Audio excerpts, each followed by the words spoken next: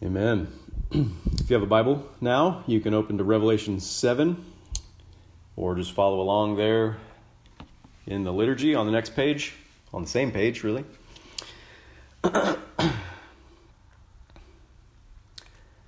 Every book is written to serve a purpose. Really, whether the author is aware of the purpose or not, or makes that purpose explicit, every book is written for a purpose. Whether that purpose is to record history or to instruct in a certain subject, like a textbook at school, or to express and engage the imagination through art and poetry, or just to entertain, like many novels. Every book's written to serve a purpose. The primary purpose of the Scriptures, the book that is the Bible, is to reveal God to us. It's to reveal the true God to us for our relationship with Him through faith in Jesus Christ. And if God is real, if He created all things, if what the children just sang is true, that from Him and through Him and to Him are all things, if that's true, and if you exist because of Him and for His glory, then knowing Him and relating to Him could never be a peripheral matter. It could never be something to be sidelined or put off until it was more convenient. Nothing could be more important or relevant to your life than your relationship with God. So there can be no greater purpose to a book. So there can be no greater book than the one that reveals the true God to us for our relationship with Him through faith in Jesus. This book, the Bible, is made up of many shorter books or letters which are written by different authors using different languages in different literary genres with different styles. The various parts of Scriptures, as different as they may be, all these different parts, they have the same purpose. They reveal the one true God to us in different ways. And here in Revelation, we have God revealed for our relationship with Him in Christ in a vivid vision that is full of imaginative symbols. It engages the mind and engages the heart deeply, which perfectly suits a book that is written with such a great purpose. Nothing could be more important than what is written right here. So, young and old, men, women, and children, give it your full attention. Let's pray, then we'll read the Scripture. Father, we come to your word having many distractions. Some are good, like the need to care for children and others in our lives. Some are bad, some bad distractions that they're like worried fixations on the cares of this world. We pray that you would help us not to distract ourselves from your word, that your word is the most important thing in the world, and we need to hear it. It speaks of you. It speaks of your Son. It speaks of your Spirit. It speaks of our relationship with you together in the church as a gift of your grace. So we pray that you would capture our hearts and our minds now and help us to know you. We pray in Jesus' name. Amen. Revelation 7, beginning in verse 1. After this, I saw 4 angels standing at the 4 corners of the earth, holding back the 4 winds of the earth, that no wind might blow on earth or sea or against any tree. Then I saw another angel ascending from the rising of the sun with the seal of the living God. And he called with a loud voice to the 4 angels who had been given power to harm earth and sea, saying, "Do not harm the earth or the sea or the trees until we have sealed the servants of our God on their foreheads." And I heard the number of the sealed, 144,000, sealed from every tribe of the sons of Israel. 12,000 from the tribe of Judah were sealed, 12,000 from the tribe of Reuben, 12,000 from the tribe of Gad, 12,000 from the tribe of Asher, 12,000 from the tribe of Naphtali, 12,000 from the tribe of Manasseh, 12,000 from the tribe of Simeon, 12,000 from the tribe of Levi, 12,000 from the tribe of Issachar, 12,000 from the tribe of Zebulun, 12,000 from the tribe of Joseph, 12,000 from the tribe of Benjamin were sealed. After this, I looked, and behold, a great multitude that no one could number, from every nation, from all tribes and peoples and languages, standing before the throne and before the Lamb, clothed in white robes, with palm branches in their hands, and crying out with a loud voice, "Salvation belongs to our God, who sits on the throne, and to the Lamb." And all the angels were standing around the throne and around the elders and the four living creatures, and they fell on their faces before the throne and worshipped God, saying, "Amen. Blessing and glory and wisdom and thanksgiving and honor and power and might be to our God forever and ever. Amen." Then one of the elders addressed me, saying, "Who are these, clothed in white robes, and from where have they come?"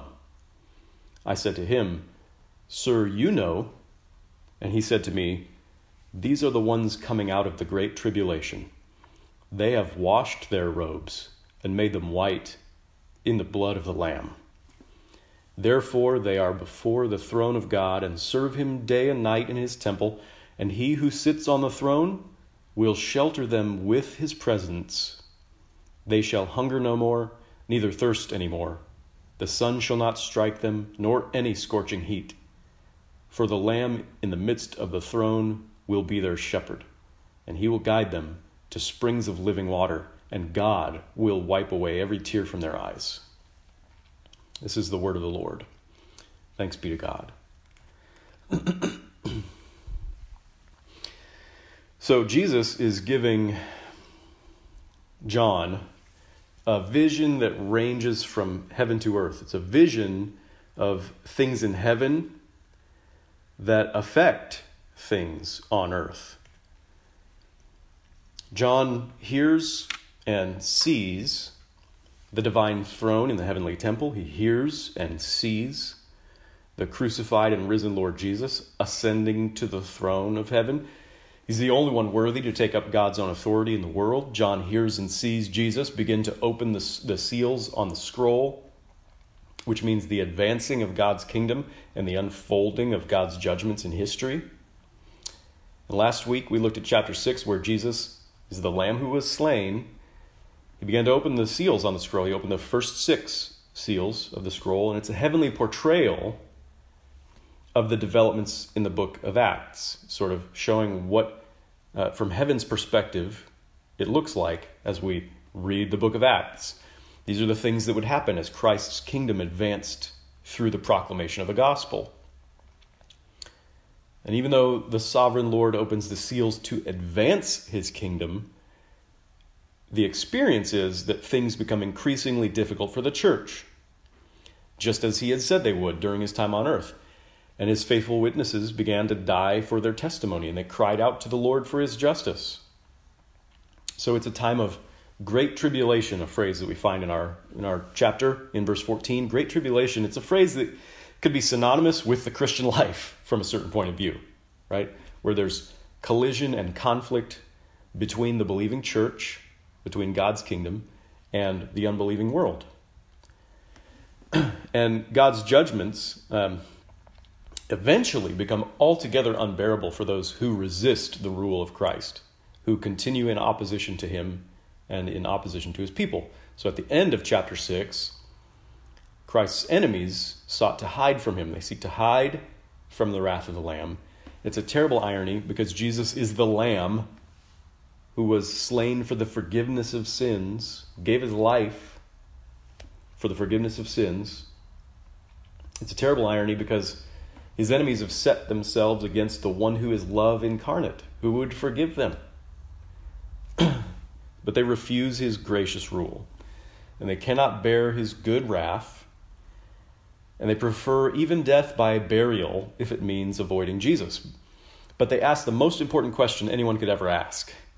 And so at the end of chapter 6, sort of sets the stage for chapter 7, they call to the mountains and rocks They call out, "Fall on us and hide us from the face of him who is seated on the throne and from the wrath of the Lamb, for the great day of their wrath has come, and who can stand?"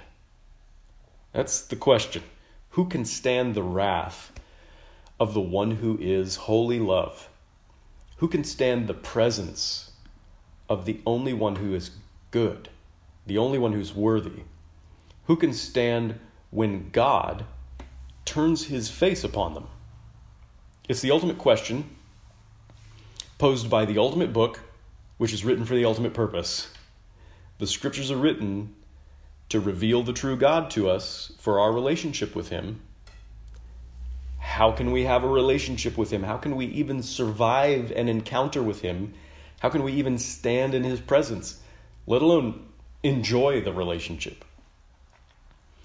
Standing in his presence implies that we would have some confidence about God, about our relationship with him, about our standing with him. For us to be able to stand in God's presence means, first, that he, the Holy Lord, would allow it and that he would welcome us. And it also means that we would believe that it was possible so that we wouldn't just cringe and cower and crumple to the floor. It implies that we would be convinced enough of his favor that we wouldn't just be overwhelmed by our own guilt, our own shame, our own unworthiness due to our sin and our thoughts about our own rebellion against him. This really is the question of all questions, when the natural inclination of sinful human beings has always been to hide from God's wrath. The question of all questions is, who can stand?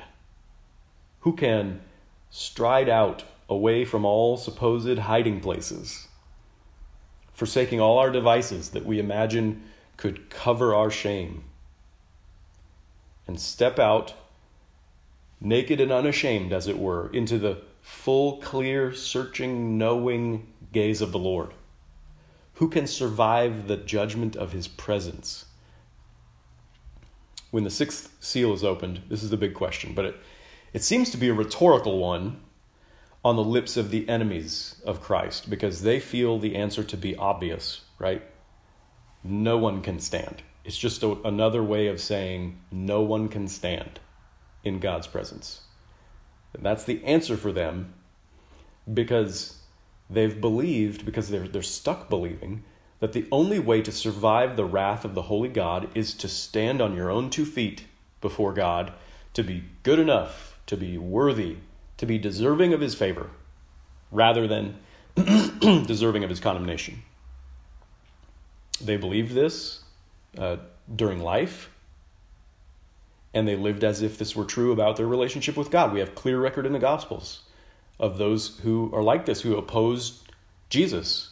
They were all about their own righteousness, all about their own reputation in God's sight, qualifying them to receive God's favor rather than his condemnation.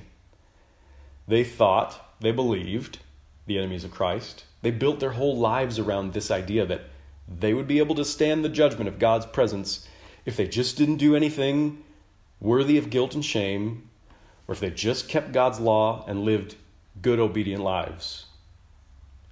So committed were they to this religious paradigm that they even hated and killed Jesus for suggesting otherwise. The irony of that, they opposed God in the name of God. They rejected God under the auspices of wanting to please God and find favor. But here in Revelation, it becomes clear that those who would live this way will someday come face to face with the truth of God, and they'll make the terrible discovery that they cannot truly live this way before the face of God.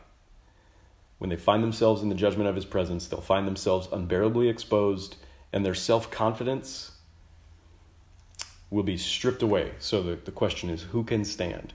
If you're devoted to the idea that you could stand in God's sight because of who you are, because of what you have done with your life, you'll be the first to try to hide from God's face when you see him. So who can stand? Is there some other answer? Is there some other way? I mean, if you can't stand on your own 2 feet before God, what does it mean to stand? How could you stand? This chapter continues the vision of the 6th seal, and it gives us the answer to this most important question. Those who are sealed by God, sealed by Christ spiritually, those who have washed their robes and made them white in the blood of the Lamb, they, and they alone, will stand in the judgment of God's presence. So in the beginning of chapter 7, we see another angel, it says, another angel ascending from the rising of the sun. This angel is Jesus, right? He often is called that in the Old Testament, the angel of the Lord, the Son of God, right? So he's the angel of the Lord himself.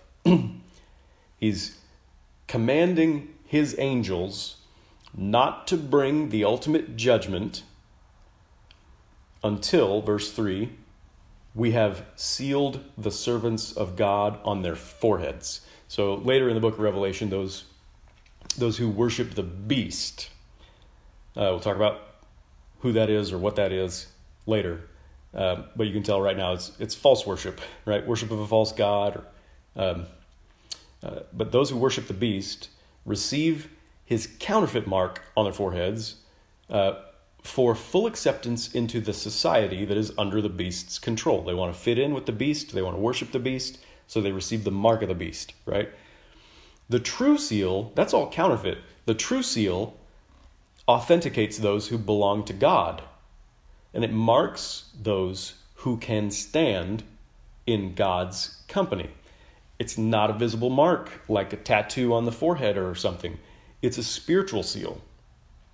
Right? So again, later in Revelation 14, these ones who are sealed, 144,000, it's said that they have the name of the Lamb and the name of the Lamb's Father written on their foreheads. So, how is the name of the triune God placed on our heads? It's in baptism, right? God is the one who sets us apart for himself as a gift of his grace, who claims us as his own special people, who authenticates us in our relationship with him, who unites us to his beloved Son, who is really the only one truly worthy to stand. And this is a wonderful surprise to those who have been oppressed by the belief that we must make ourselves presentable to God, who've been oppressed by the belief that we must be able to stand before God confident in ourselves. Because some people devote their lives to that belief in pride, thinking that that's possible, and some people with that belief are just oppressed by that idea. It's the worst idea for us, but this is a wonderful surprise. The surprise is communicated here in our passage. It's probably it's in the least obvious place to most of us. When you read this chapter, you probably tuned it out. It's the census of the people of God, of the 144,000. You probably tuned that out as we read through it. We have a hard time with the apparent monotony of lists like this. It's hard for us to pay attention through the genealogies and the censuses and the long lists of names. But there's always a surprise twist going on with these lists. There's always something fascinating hidden in the details that you've really got to stick with it and study it to figure out like what's going on with these lists. The tribes of the sons of Israel, that's who's listed here, right? The 144,000, 12,000 from each tribe. The tribes of the sons of Israel were the descendants of Abraham and Isaac, and they were the children of Jacob, who was renamed Israel. And these were meant to be representative of a new humanity that's redeemed from sin, made able to stand in God's presence in a restored relationship with him by his grace.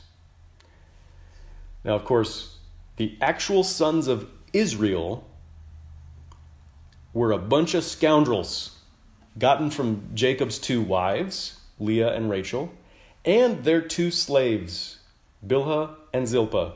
It's pretty much the most dysfunctional family ever when you read the story in Genesis. They're a bunch of scoundrels. Usually when they're listed, either these sons, their names are listed, or when they're listed as the tribes that come from the descendants of these sons of Israel. Usually when they're listed, they're either listed in the order of their birth, or with sort of the more legitimate sons first, then it'll be the sons of the slave women, the illegitimate sons. But here the order is all changed up in a unique way. And it's a surprise, and it's a good surprise to us. Instead of the firstborn, Reuben, coming first, Judah, who is fourth, he takes the primacy of place because Christ is the Lion of the tribe of Judah. So we know that this list is a list of those who are saved by Jesus. Then Reuben is listed in the next place of honor, in spite of everybody knowing what an immoral miscreant he is. And you can read about that if you want to in Genesis 35. But then, instead of the actual birth order, with other legitimate sons being listed next, the whole thing's turned upside down as the sons of the slaves come next. They're given a place of honor in this list. Now, it's important to recognize the fact that one of the sons has been removed from the list. Dan, the tribe of Dan has been removed from the list, and they've been replaced with Manasseh, who's one of Joseph's sons. And they've been replaced because of the outrageous idolatry of the tribe of Dan, which you can read about in Judges 18. So we're not talking about universalism here, right? Those who are sealed, those who are made able to stand in the judgment of God's presence, they must actually know God and confess Him and repent of their idolatry. But the whole list of those who are sealed definitely does not describe good, wholesome, moral, worthy people. It doesn't. Emphasis is made on that point. All sorts of rascals are counted among those whom God seals as a free gift of His grace. And at first, John hears the list of these 144,000 of the sons of the tribes of Israel, right? 12,000 from each of the 12 tribes. 12, it's one of these great symbolic numbers that we find in the scriptures, and especially here in Revelation. It's the number of the whole people of God, because it's the number of the original tribes of Israel. And later, it's sort of the number of the people of God, because it's the number of the 12 disciples of Jesus, who are the new Israel. So 144,000 is 12 times 12 times 1,000, right? Representing the vast multiplied fullness of the people of God. So John hears this number, but when John turns to see, when he looks, what does he see? It says in verse 9, "Behold," here's the surprise, "a great multitude that no one could number, from every nation, from all tribes and peoples and languages, doing that impossible thing, standing before the throne and before the Lamb."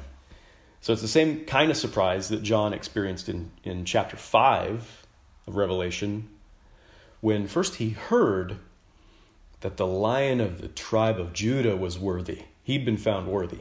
And then he turned to see, and he saw something he had not expected. The Lamb standing as if he had been slain. So the sealed people of God that he expected to see were this great number from the tribes of Israel, right? Jews. But behold, a number too great to count from all over the world, all those people everywhere throughout history who've been sealed, who've been baptized into the name of the Father and the Son and the Holy Spirit, who belong to Jesus Christ by grace through faith. This is a fantastic development of the scriptures. It's the universal, global, multi-ethnic nature of the church. All kinds of scoundrels are welcome in heaven, not just the Jewish ones. All shapes and sizes of sinners are sealed by God's grace and made able to stand in his holy presence. This great multitude is really inconceivable to us. We can't even begin to imagine it, really. There will be so many people who are so different from us standing before the throne and before the Lamb. So let's just try to imagine them one or two at a time, just a few of them. A eunuch serving in the court of the Queen of Ethiopia, Acts chapter 8. A high-ranking Italian soldier in the Roman army, Acts 10. A wealthy Greek businesswoman and her household, Acts 16. A lecherous Algerian grammar teacher, that's Augustine. A British boy enslaved in Ireland, Patrick. A Czech philosophy professor, Jan Hus. German and French law students turned theologians, Luther and Calvin. Just random people, some Portuguese sailor, some Japanese rice farmer, some pioneer on the Oregon Trail, some guy who took communion on the moon, an Australian cattle rancher, a Guatemalan coffee grower, a Russian store clerk, a Native American kid living in poverty on the reservation, a retired teacher doing artwork in a village by the sea, a mother in a refugee camp in Africa who calls nowhere home anymore, a family hiding from persecution in the South Pacific Islands, a prisoner in the county jail, members of your own family, and you and us. These are able to stand. These and unthinkable multitudes more are able to stand in the presence of the one on the throne because they've been baptized into the only one who is worthy to stand, the Lamb who stands as if slain. We are able to stand, not in self-confidence, but in the confidence that we have through faith in Jesus Christ, in Christ confidence. We are able to stand not because of who we are or what we've done, but because we've, as in verse 14, washed our robes and made them white in the blood of the Lamb. We're able to stand because Jesus has held back the ultimate judgment until we could all be sealed.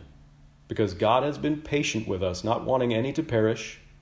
He's been patient with us for ages so that we could come to repentance and faith. We are able to stand because God has graciously welcomed us to stand in his holy presence, and his Spirit has made us able to believe it, that we were welcomed by his grace. We are considered as pure and righteous in the sight of God through the forgiveness of sins that comes through Jesus, because he went to the cross and he shed his blood and he died for misfits and miscreants like us. Because of him, we can not only stand, we can rejoice, and we can share in his victory, and we can wave palm branches in celebration, and we can sing and dance in worship. In fact, because of him, we even get to conduct worship in heaven. We get to conduct the angels in heavenly worship. When we, the multitude of the sealed, cry out with a loud voice, then what happens in verse 10 happens. We cry out, salvation belongs to our God who sits on the throne and to the Lamb, and then the angels fall down in worship. I mean, these are the same angels who previously mediated God to us, in whose presence we were unable to stand. Every time we've seen them in the scriptures, people fall down in their presence. But because of Jesus, we're counted worthy in him. We're made to share in his kingdom authority. We're made to judge the angels and to lead their heavenly liturgy and to direct them to praise the Lord. The sealed and the washed are, as it says in verse 15, before the throne of God. serving him day and night in his temple, and leading that heavenly liturgy. Because of Jesus, we will not need shelter from God's presence, from the exposure of his gaze and the judgment of his presence. Because of Jesus, he who sits on the throne will shelter us with his presence.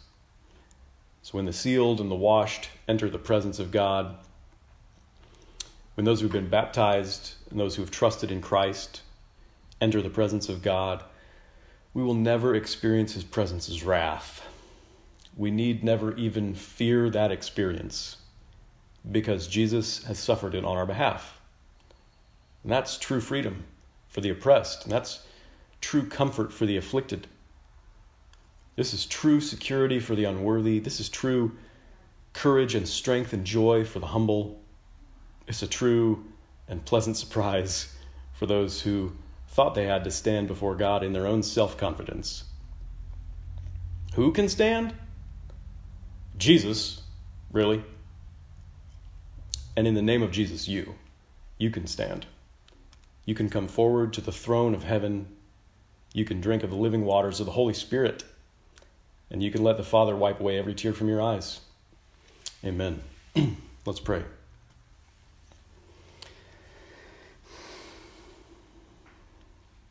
Father, we need to be reminded of this truth always, not just weekly, every day. We need to remind ourselves this glorious truth. We need to remind one another this glorious truth that in Christ we are able to stand before your presence. And that means everything to us. It means the whole world has turned upside down. The way that we can live, the way that we should live, has changed. Everything's changed for us because of your grace, because you've declared us who are, we're unworthy to stand in your presence, but you've declared us worthy in the name of Jesus, in the name of your Son. You've given him for that very purpose, so that we can stand in your presence, so that we can call you our Father, so that we can share your own Spirit, so that we can sing and dance with joy and celebrate your salvation, and even direct angels in the heavenly liturgy. These things are well beyond what we can deserve and even imagine. We pray that you would help us to really believe these things, help us to be changed by this truth. Help us to think frequently on the fact that you've saved us from ourselves, that we can stand in your presence in spite of who we are and in spite of what we've done, but because of Jesus. Help us to turn our thoughts to Jesus frequently. Help us to turn our thoughts to the multinational character of your church, the nature of your church, and all the different kinds of sinners who are welcome in your presence as a gift of your grace, those who've been sealed and washed their robes white in the blood of the Lamb. Help us to celebrate this great salvation. We pray in Jesus' name. Amen.